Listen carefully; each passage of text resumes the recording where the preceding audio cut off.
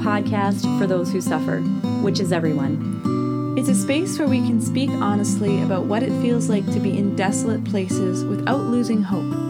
Welcome to In the Thicket. We're talking about a doozy today, friends. We are talking about church politics. And just to clarify, when we're talking about church politics today, we're talking kind of about the experience of being in the church, working in the church, volunteering in the church, and then seeing kind of some of the ugly underbelly. So we're not really referring to, conservative versus liberal or things like that, which we might cover in another episode. But today we'll talk all about our experiences kind of inside the church and how we've handled times that have not been as stellar experiences, but also about some times that have been really beautiful experiences. We hope it's helpful for you. Hey, everybody. Hi. Hey, guys. Hello, I'm Erin Kinsella. I'm Nicole Richard Williams. And I'm Rachel D'Souza. And we are in the thicket. Oh, no. I know. That's kind of cheesy, but it's good. I don't know. Whatever. That's fine. We are okay. in the thicket. That's true. How are you guys doing? Rachel, how are you doing? I'm doing okay.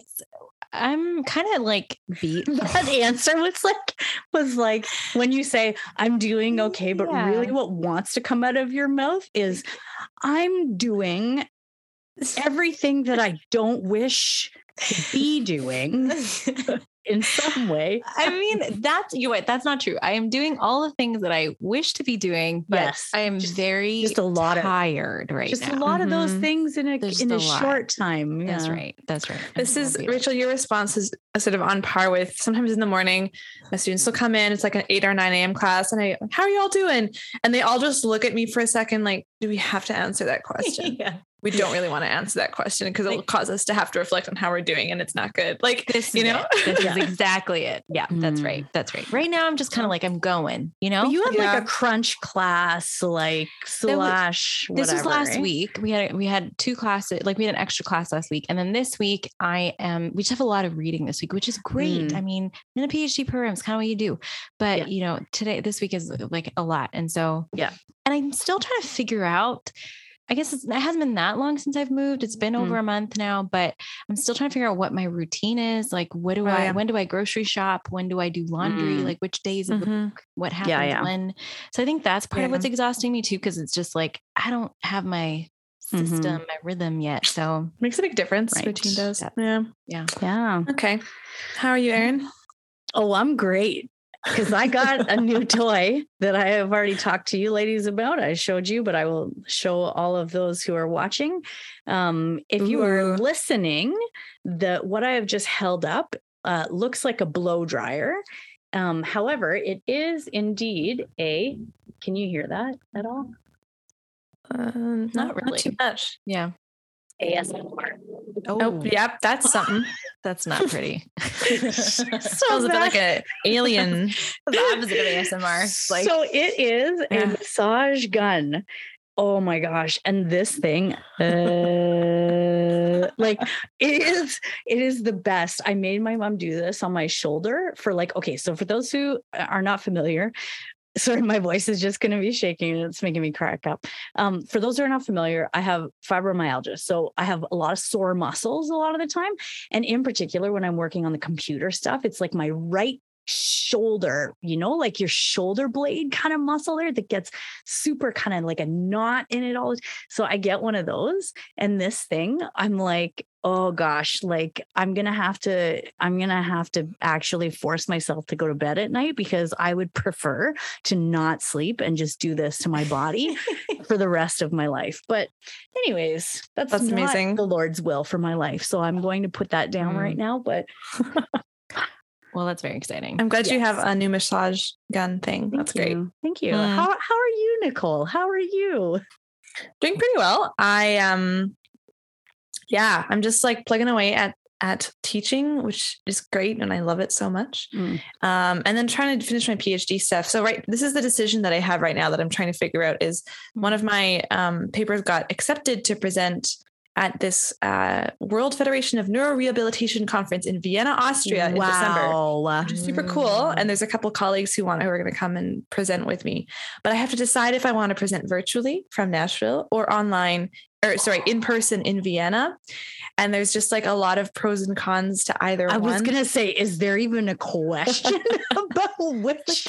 Because I'm trying to finish my dissertation, right? Yeah. And you go on an international trip and it's just the jet lag and all the time that, I could be writing, I would be there, but then I would be there. So, exactly. So this is like a hard decision, you guys. Yeah. And I had sort of made up my mind not to go. And then I was second guessing it. So I'm sort of right in the middle of that decision right now. So I'm not going to counsel you because I only have one out on the It's all just going to be Vienna.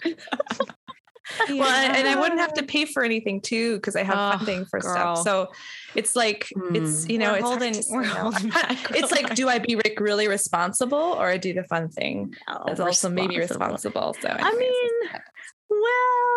the Lord just gives you a gift. You just have to.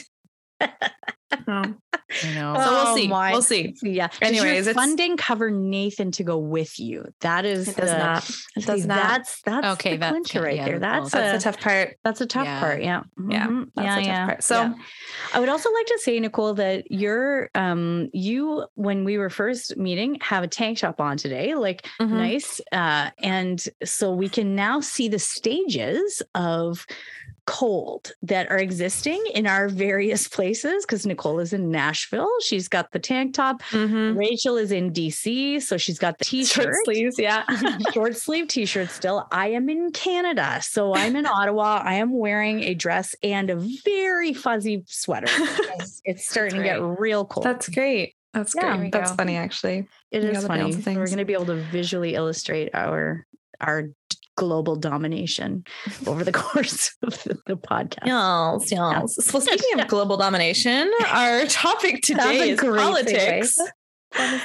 Politics in the church, when everyone, this is like the kind of thing where people are talking about something that's happening at their parish or in their church community or something. And then it's like awkward or it's difficult. And then at the end, you're like, well, politics. And then everyone's like, yeah. So that's what we're talking about. That's today. what we're talking about. That's right. That? And it's a little hard to define, isn't it?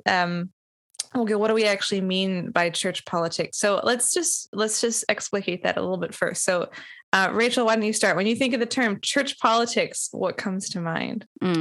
I think about just things that are happening, ways in which like church communities or parishes that I've been a part of or communities I've been a part of are getting influenced that have nothing to do with our true purpose or goal. So like ways in which, decisions about ministry are being made. And obviously I'm not talking about, there's practical things that always are a concern and those are important things. That's not what I mean. I just like that people's motivations are not really evangelization or, caring for the flock or, and this can be like, it could be clergy, it could be pastoral workers, it could just be like people, I don't know, like youth ministry helpers. It could be anybody, but it comes up where something's pushing us in a way that's not quite, focused or centered on like Jesus. Which is tough, right? Because if people are following, which we're all, guilty of this or what's the word I'm looking, vulnerable to this, but of just like following our own, this is what I think it should be. And it's not. I remember one time I was trying to get, I really wanted to see if we could get a net team at our parish. And so I went and like talked to the parish council and I talked to the priest and as I was talking to them and I was like, had made this presentation. This is why it would be good. And then they kind of asked some questions and were pushing back. And so then I kept pushing back. And then finally they were just like, we're saying no. Like we're saying no. And I was just kind of like, why? Oh, and it was two things. One is that like, I had a strong sense of, well, this is what we need to do. This is the answer. And I was pushing it. Right. And in a sense, I was vulnerable to that of like my own agenda of, I think this is good. And maybe that it wasn't the right move for the parish for whatever reason. Right. At that time. And so we're all vulnerable to that, but it's tough. True. Yeah. Yeah. Yeah. Erin, what about you?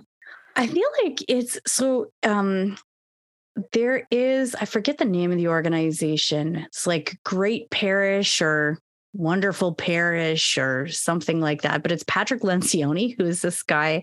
I think he might be from Seattle or anyways. I think he gave a talk in Vancouver or something like that I watched with when I was at my old work, and he's excellent. So if you ever get a chance to go and look at some of his talks, he's just so good. And the thing that I love that he talks about is leadership, like leadership in a parish or whatever. So, and he tells a story about, how you have the parish council or whatever.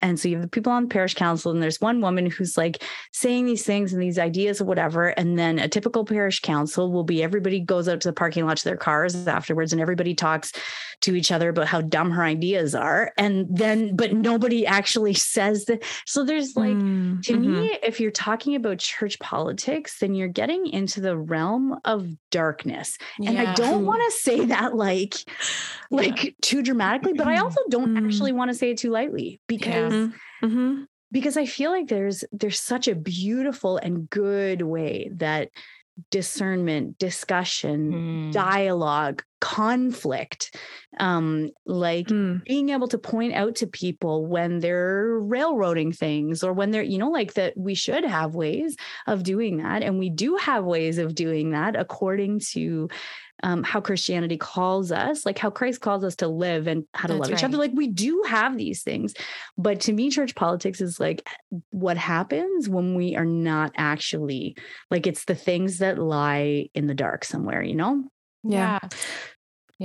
I think just like a passive aggressive kind of attitude, or just a lack of humility and honest discussion kind of thing. Yeah. I like that. That's what I was just going to say. Like, I think it is connected with humility, because on both sides of it, like your story, Nicole, like when we have like, we have this idea, but like, maybe it's not the direction that the parish is going in for good reasons, and we're not able to take it. And then we go home and we're like, oh my gosh, like the priest, he doesn't care about, you know what I mean? And then we start talking smack about it. And like these kinds of things, it's a failure of discipleship and a failure of humility somewhere, sometimes on our part, maybe often our own part. So it's like, I think, it's really, humility is kind of in the center of this whole thing about church politics. Yeah. And sometimes it's like just aggressive and not passive aggressive, sometimes it really is like, if you, I'm just thinking about, so to make it concrete for people who are listening, like the kinds of things we were talking about, if we're talking about church politics, are, the kind of like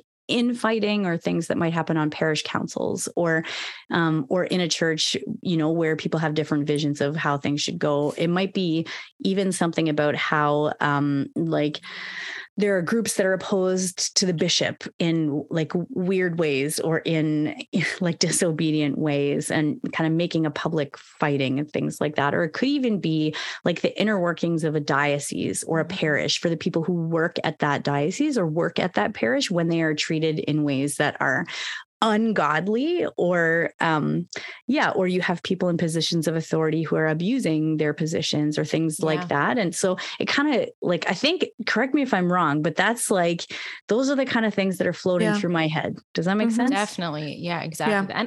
And that stuff. And part of the reason I think like we want to talk about this is because if you encounter that stuff, if you're working for the church, or if you're just a parishioner or a member of a community, sometimes we really, really like a harsh kind of smack in the face and like really disillusioning. And it can really shake up your faith sometimes, where you're like, I thought if I was going to go to this person who's a representative of the church, or if I, that I was going to be comforted or helped in some way. And like, instead I'm kind of reeling from this like weird experience that I did not anticipate having. So, right. And these are, we're not even talking here about any type of abuse. We're just kind of talking about like this, regular everyday personality conflicts, but even that is can be tremendously wounding, I think. And really kind of cause people to second guess, like, wait, do I really want this church? If these are the people, right? Do I really want to be a part of this community? if this is how I'm treated and it's not with love, right? It can be disillusioning. And I don't know, an example that is maybe close to my heart right now, because I'm living in the US where maternity leave is just not really a thing, is you hear about women working in parishes doing amazing work, and then they start to have children and they're basically fired. And this is like so many women have experienced this, right? And so, and it gets me all fired up and angry, because we're at a church that's very like, okay, pro-life, everything, but like not fully. It's not fully pro-life, because we're not actually caring for people in practical ways, right? So even the people who are working right at the church, and how hurtful can that be? And how much is politics or money or things tied up in all of that? And maybe this is not exactly, that's a whole, we could have a whole podcast episode on this, right? Of like women in the church or something like that. Yeah. But just illustrating that, conflicts that happen for people who are, especially maybe folks who are involved in some way, in deep ways in their parish. It can be really difficult to navigate, and you may not want to go back. Like it'd be hard to like, where do you go from there? Right. Yeah. It can be very like, I remember, because I've been working in professional ministry for like 17 years or something ridiculous like that. But I remember when I first was going to start working in the church, and I was so excited. It was like every part of me was like, this is going to be the best experience of my life, because I'm working for this, for the church. Like, we love Jesus, all of us too. We just want everybody to love Jesus. And then within a couple of months, I was like, this is a friggin' disaster and a gong show. What is happening? Because it was just like, what about Jesus? Wait, where's the Jesus? Yeah, that's exactly it though. But it was so disillusioning for such a long time. And I remember in one of the positions that I was in, that it was like, I feel like I've been kind of on both ends, which is also an interesting thing, because one of the positions that I was in, it felt like I was always the one being talked about. Like I was always the one whose motivations were suspect, or whose view of things didn't fit in with those everyone around me, or like all of those kind of things. And I remember having things happen, like stuff would come back to me that people had said about me, or I had snide comments that were said directly to me about like these things. And it was this experience, honestly, of evil. Like, and that's like, I'm not even going to sugarcoat it. It was an experience of evil, because I was on the end of sin. Like sin against me. And it was really difficult, but then at the same time, I've also had experiences where I've had to like repent and really like confess that and bring that to the Lord, because I can think of a number of situations where it was like me, where there was somebody else who was either struggling, or was just, like, even if they were just like a weirdo or like whatever, where it was me, like, or like, because we can do things even like gang up on people if they're, like stuff that's not, that's just not of the Lord, that really is more of like the world. And I've heard people say it before, that like working in the church is like a far worse place to work than in like the secular world, because at least in the secular world, people are like straightforward with their stuff or whatever.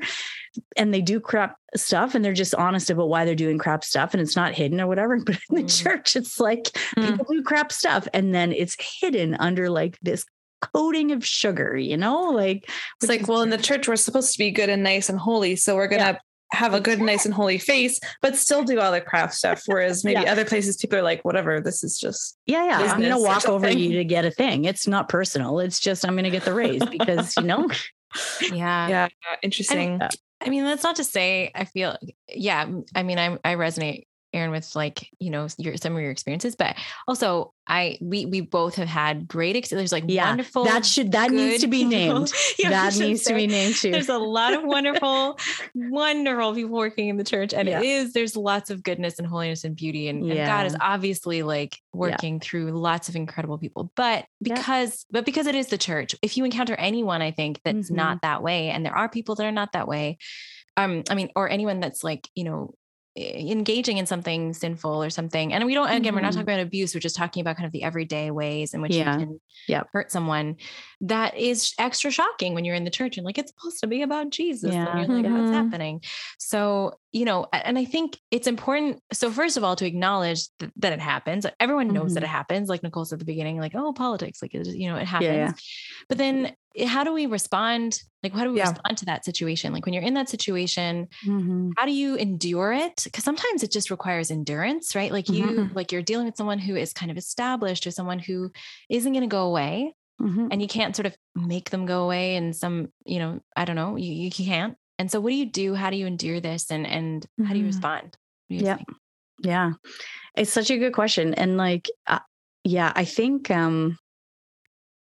like I found for me anyways, that probably the most important thing was making sure that I am always in that relationship with Jesus, where things are where I'm like trying to grow deeper, or like let him draw me deeper into a relationship with him. Because I know that my tendency, if somebody, especially, I mean, I am not a wallflower. Like, like anybody who knows me knows that I don't have an issue speaking up if there's something that I don't like that's happening, for good or for ill, And so I know my tendency is, if there are things like that hurt me, especially if they are very unjust, my tendency is going to be to go either on the attack and to like just railroad that person, or it's going to be to speak disparagingly about them behind their back because I have been unjustly wounded and I need some people to know that I have been unjustly wounded. So those are my tendencies, right? But neither of those tendencies is actually Christian. Like neither of those tendencies is loving, So I have, like, I've experienced times where I've failed in those things, and those are the things that I have done. And then I've also experienced times where there's been a grace, and there's been like something that the Lord is doing. And then, and so then with his grace, I've either been able to talk to the person but it's like I know that growing in holiness is going to help my response not to be out of vice, and a response from virtue instead. So that's like I kind of realized that it had to be more of the Lord responding to things than me responding to things. I like that. Yeah. How about, it's funny because I mean, so I have not worked in the church specifically. And so I don't have a lot of the same experiences. The little sort of more immersive ministry experiences I've had, it's just been short enough that I didn't get deep into the mire of, like a little bit, but not that where it starts to affect you really deeply on a personal level. I didn't quite make it there, Right. Yeah. So I don't know, Rachel, if you have how have you navigated that? Like, I think, Erin, what you're saying of just like being aware of what are my natural tendencies and like being able to name those that, when you're starting to verge into that, This is how I'm usually a jerk. That's and as long as you know that, then that's half the battle, right? Yeah, exactly. Yeah. And then, like you say, of just like, it becomes something where, like, I love that humility of, okay, this is what I can do. And neither of these are Christian ways. So Lord, you guide me. How would you have me, and like walking with him in that. I think that's really beautiful. Rachel, I don't know. Yeah. What have you experienced? I love that framework. So I'm going to use the same one. Like, I think my natural tendencies are not like Erin's actually. My natural tendencies are like, if anyone, whether it's just or unjust, if anyone criticizes me, my natural tendency is, I may not like outwardly agree with them. My natural tendency is to inwardly just kind of absorb criticism. So like, and that's coming from like, my own sort of wounds and insecurity. So I just kind of adopt that view of who I am. And then, and it like escalates my sort of panic. Cause I'm like, well, I don't know how to change it. And I think I'm always like, I'm like a bit of a diplomat wherever I am. So I think wherever I am, I'm always trying to sort of make everybody work together. And if that's not happening, inadvertently and this is another way you can be prideful, right? Like in a sense, I take it on myself, like, oh my gosh, like I'm failing in some kind of way. And even if someone mistreats me, my first kind of gut thing is like, okay, like And it's not that I believe them. It's just this my natural kind of tendency. Like you said, I like that idea. It's like a sort of my gut. It's my knee-jerk reaction. And I have learned, and it's actually been 3 years of like working in the church, that God has really helped me grow out of this. Because what happens is when you do that, I don't know if people listening can relate to this, is when you take in people's sort of negativity and make it sort of who you are, you take it, it comes out somewhere. So like for me, it'll come out with like my family, you know, where I'm like, I can't do, you know, like, you just can't help me. No one can help me, like get away from me. And I'm just like, I become sort of some, like a force of negativity, some other place in my life. And so it's really bad. It's like, you know, it really, that sin really cycles out into a lot of things if you sort of let it. And so it's like, how do you sort of arrest the impact of sin where you are? And like you said, Erin, like it can't be you. So for me, same thing, like, Lord, how would you respond? The first thing that I need is to know that the Lord loves me. So that's my number one move. When if somebody sort of attacks me or is unjust or whatever, it's to go sort of honestly, to go to the Eucharist, because I need that sacramental sort of affirmation. Like, yes, Jesus loves me. He is here for me. This I know. Yeah, exactly. The Bible tells me so. That's right. You know? Yeah. So that's my number one move. And then I think from there, it's also important to acknowledge, to be able to say out loud, like, that wasn't right.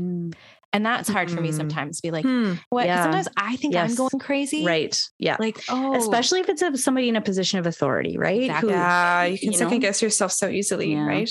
And that happens to me. So it helps then to talk about this with someone you know who isn't just going to be your cheerleader. Of course you need cheerleaders, but you need someone who's also going to push back a little bit so that you know that you're getting like not just your perspective mirrored back to you, you know? So if you can have someone like that, that's really helpful. And then they can help kind of guide you to like, that seems really kind of not cool. Yeah. And that's been really helpful to me. Like, okay, that wasn't cool. Cool. Yeah. It's validating. Exactly. Yeah. Well, and sorry, you were going to say something, Nicole? Well, I have a last question for you guys afterwards before we start to wind down here, but go ahead, Erin. Okay. I was going to say the things that, like, it's interesting because the Lord uses everything, right? So even with all of these things, like part of what I found is that it's actually like having these kind of like conflicts or things like that has actually, deepened my identity in him. Like once things have like worked through, it's like he does something in that to show me that actually who I am is not defined by what my response is or what this person has done or who they think I am or it's like, it's only defined by who I am in him and who I am to him. Which is like a huge gift. Right. And then I think something like, something also interesting that I found that has come from all of these things is that it's like once there's been some processing and like going through it and things like that. And once there's been like some healing of a wound for me, then it becomes, or even like praying for the person or letting the Lord just into things is like, there starts to come like mercy in it. And then the person, instead of becoming the enemy, becomes like the walking wounded, because that they're not like doing what they're doing because they're an evil minion of the devil. Like that's not what the case is, you know? And even something like when St. Ignatius talks about, upholding the proposition, right? So like, it's like assuming the best about the person because often in the conflict and whatever, it's like somebody has actually assumed the worst about you, about your intentions, about your motivations, about all of those kind of things. So like the worst thing to do is reciprocate that by assuming the worst about their motivations, their intentions, like all of those kind of things. So like upholding the proposition would be basically acknowledging that something has happened and that objectively it can be bad. So it's like offering an explanation without offering an excuse. So it doesn't excuse the behavior, but you can think of explanations in your head for why that behavior might have been there, you know? Right. even if they're not true, even if you're just making stuff up, like it can help you to see people in a charitable light. It's really funny, actually. It's making me think of Michael Jordan. Like, so there's a connection. The Netflix show, The Last Dance, he talks about this like game, this huge game that he had at the Bulls where he assumed, well, he didn't assume. He tells the story as if this guy had personally insulted him in like this crazy, terrible way that made him so mad. And so the next game he wanted to just, pummel him. And so he scored like all of these, like he really kind of destroyed this guy in the next game.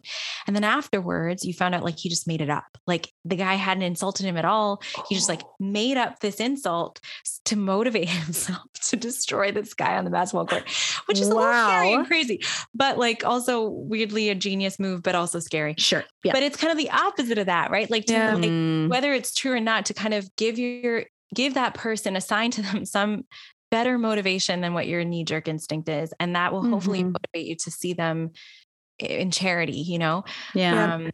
But then, and I also really like the idea of praying for them, because I think, like that, and through praying for someone, I mean, this is like loving your enemies, kind of basic. Yeah.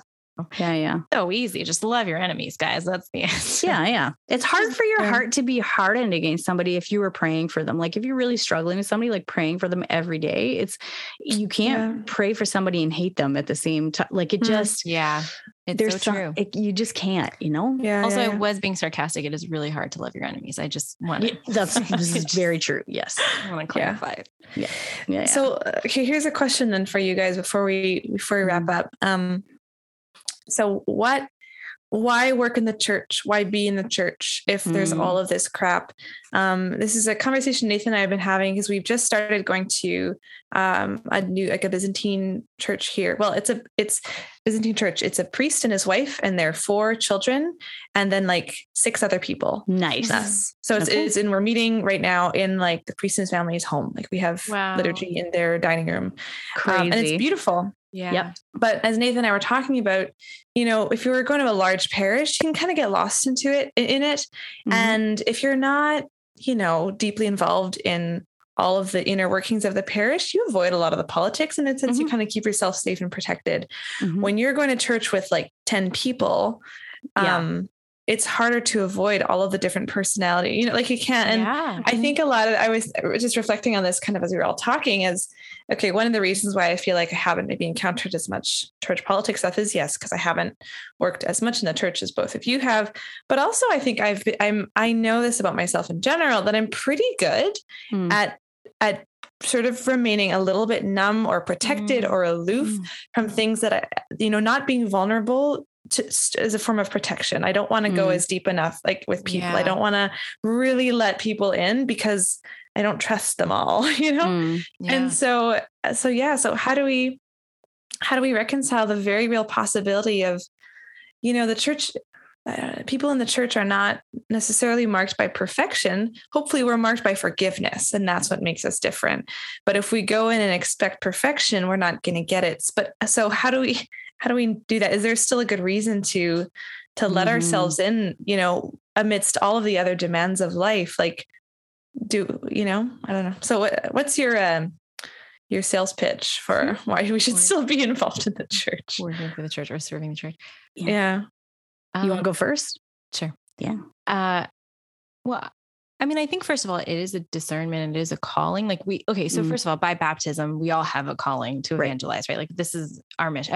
Everyone's on mission. We are all church. Like, and this is the other thing, like church isn't just the people who work there or the involved, kind of officially involved people. It is really all of us. So we have a calling of some kind. And then, so discerning that properly is, I think, step 1. But if you discern that and God is like, hey, you got to go talk to Father Steve and start a young adult ministry, that's like, I think it's, you can't expect perfection, but I think for me, humility comes back into it. It is kind of a school of humility, like working for the church, you will learn humility. And I think if you're kind of working for the church in any case, be like, well, is it going to be good for me? Is it going to be like fun for me? Whatever. Those may not be the right questions to ask. Not that it won't be fun, but the question to ask is like, well, how am I called to love here? And then the Lord is going to shape you in that. And it's going to be good. Like it will be beautiful and good. If you're walking with him in through that. Yeah. Yeah. I like that. feel like it is really about the call, because I love you when you talk about the parish and people being involved with the parish, because I'm a big advocate of like, I don't think there should be anybody sitting in the pew on Sunday who does nothing in their parish. It doesn't mean that everybody needs to be on the parish council or everybody needs to whatever, but even if you are specifically praying for your pastors in some That's right. way, even if you are dropping off flowers for the thing, even if you're like whatever, smiling yeah, or intentionally, yeah, that's right. Every time you go in each week, you're looking for a new person to say hello to or whatever, like who, whatever, but I think like it is like the call is always worth it because it comes from the Lord, and the Lord, he is the only one who knows what is held in that call, right? Like he's not going to call anybody to work for the church if there's not some good that he is intending to bring from it, or that he will bring from it, because he works with all of us. He knows every single person on your parish council's, heart. He knows everybody. So there's always a call that he gives, and he's faithful to the call, like, which is the ultimate thing. But also because there are some really, like, even in the most difficult positions that I've had, there were some beautiful times. There were like some really graced moments, and it's even more in some of the difficult times where those really graced moments have been like particularly poignant because they were not coming like so frequently, or and so it was like this extra kind of affirmation from the Lord of the call to be where he had me at the time. But I think too, like, that he also gives, like, I don't know, it ebbs and flows, so like if you're involved in different church stuff, whether it's your parish council or whether it's whatever, like I hope that anybody who's involved in any of these things has both of those experiences, like maybe some of the harder stuff, because it causes us to grow in virtue, and he brings good out of suffering. That's our whole podcast. Yeah, that's like right. Everything is redemptive in him, Yeah. But then also some of the really beautiful things, like when I was working at the Newman Center, which in Toronto at the university, which was my previous job, it was such a gift to work there with the team there, because everybody had this relationship with the Lord. We all spoke the same language. We were all heading in the same direction together.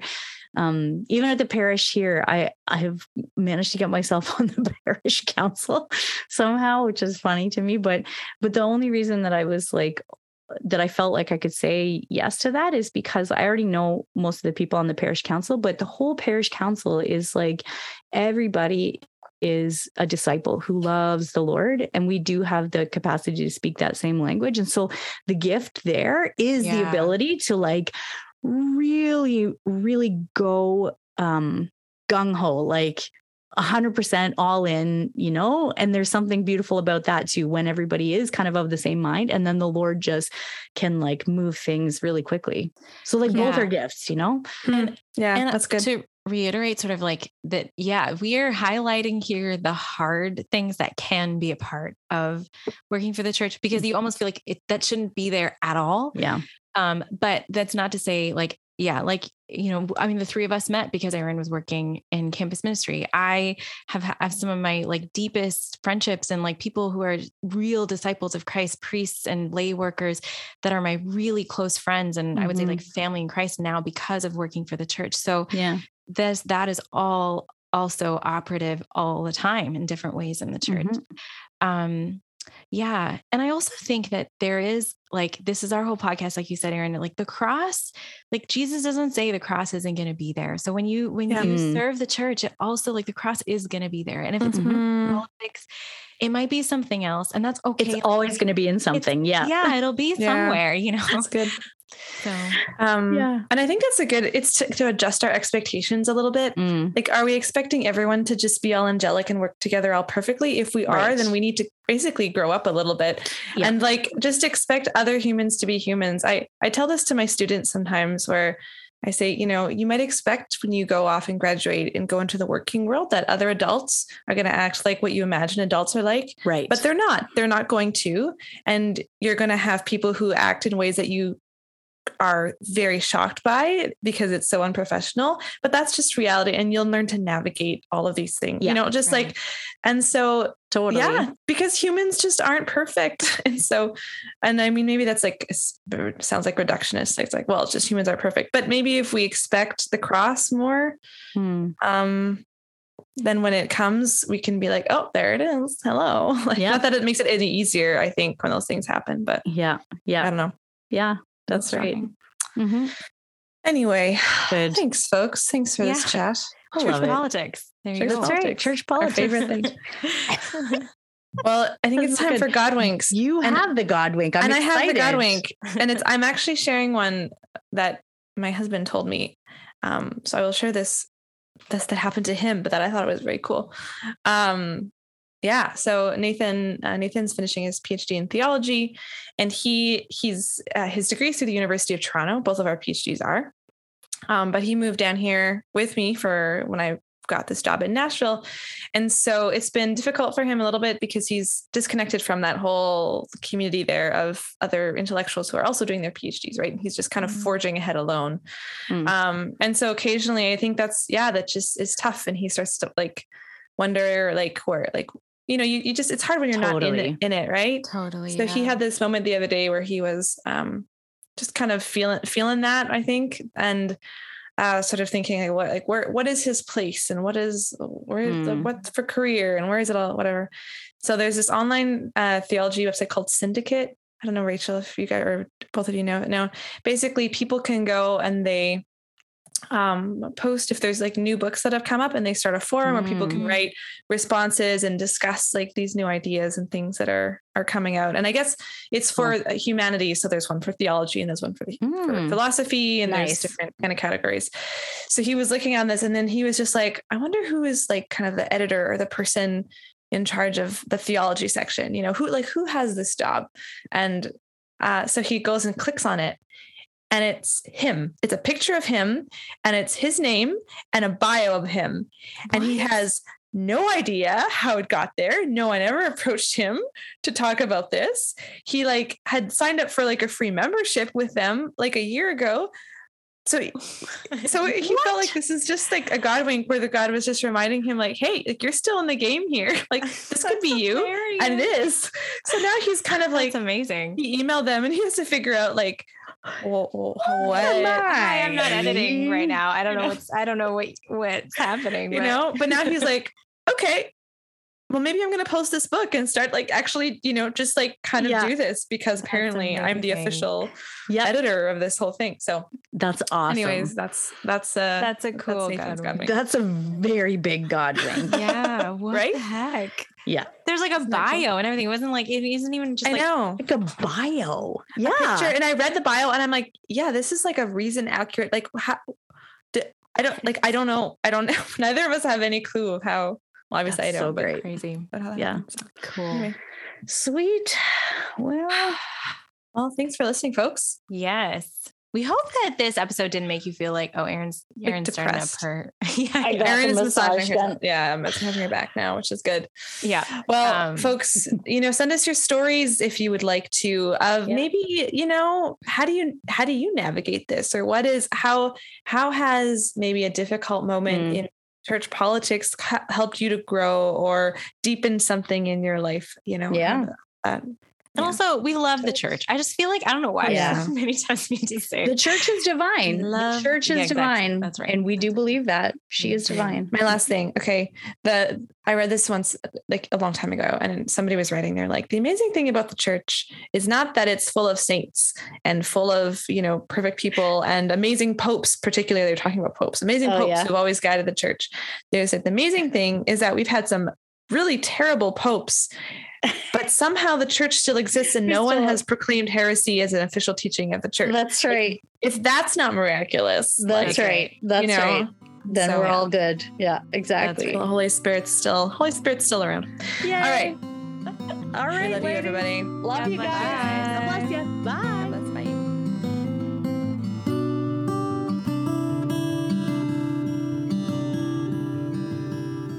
Thank you for joining us for this episode of In the Thicket. If you like what you hear, give us a rating and hit that subscribe button. We have new episodes every Monday with more stories and honest conversations about life when the going gets rough and the hope and humor amidst it all. We'd love for you to join our community on Instagram and Facebook at In the Thicket Podcast. While you're there, let us know how we can pray for you. God bless and see you next week.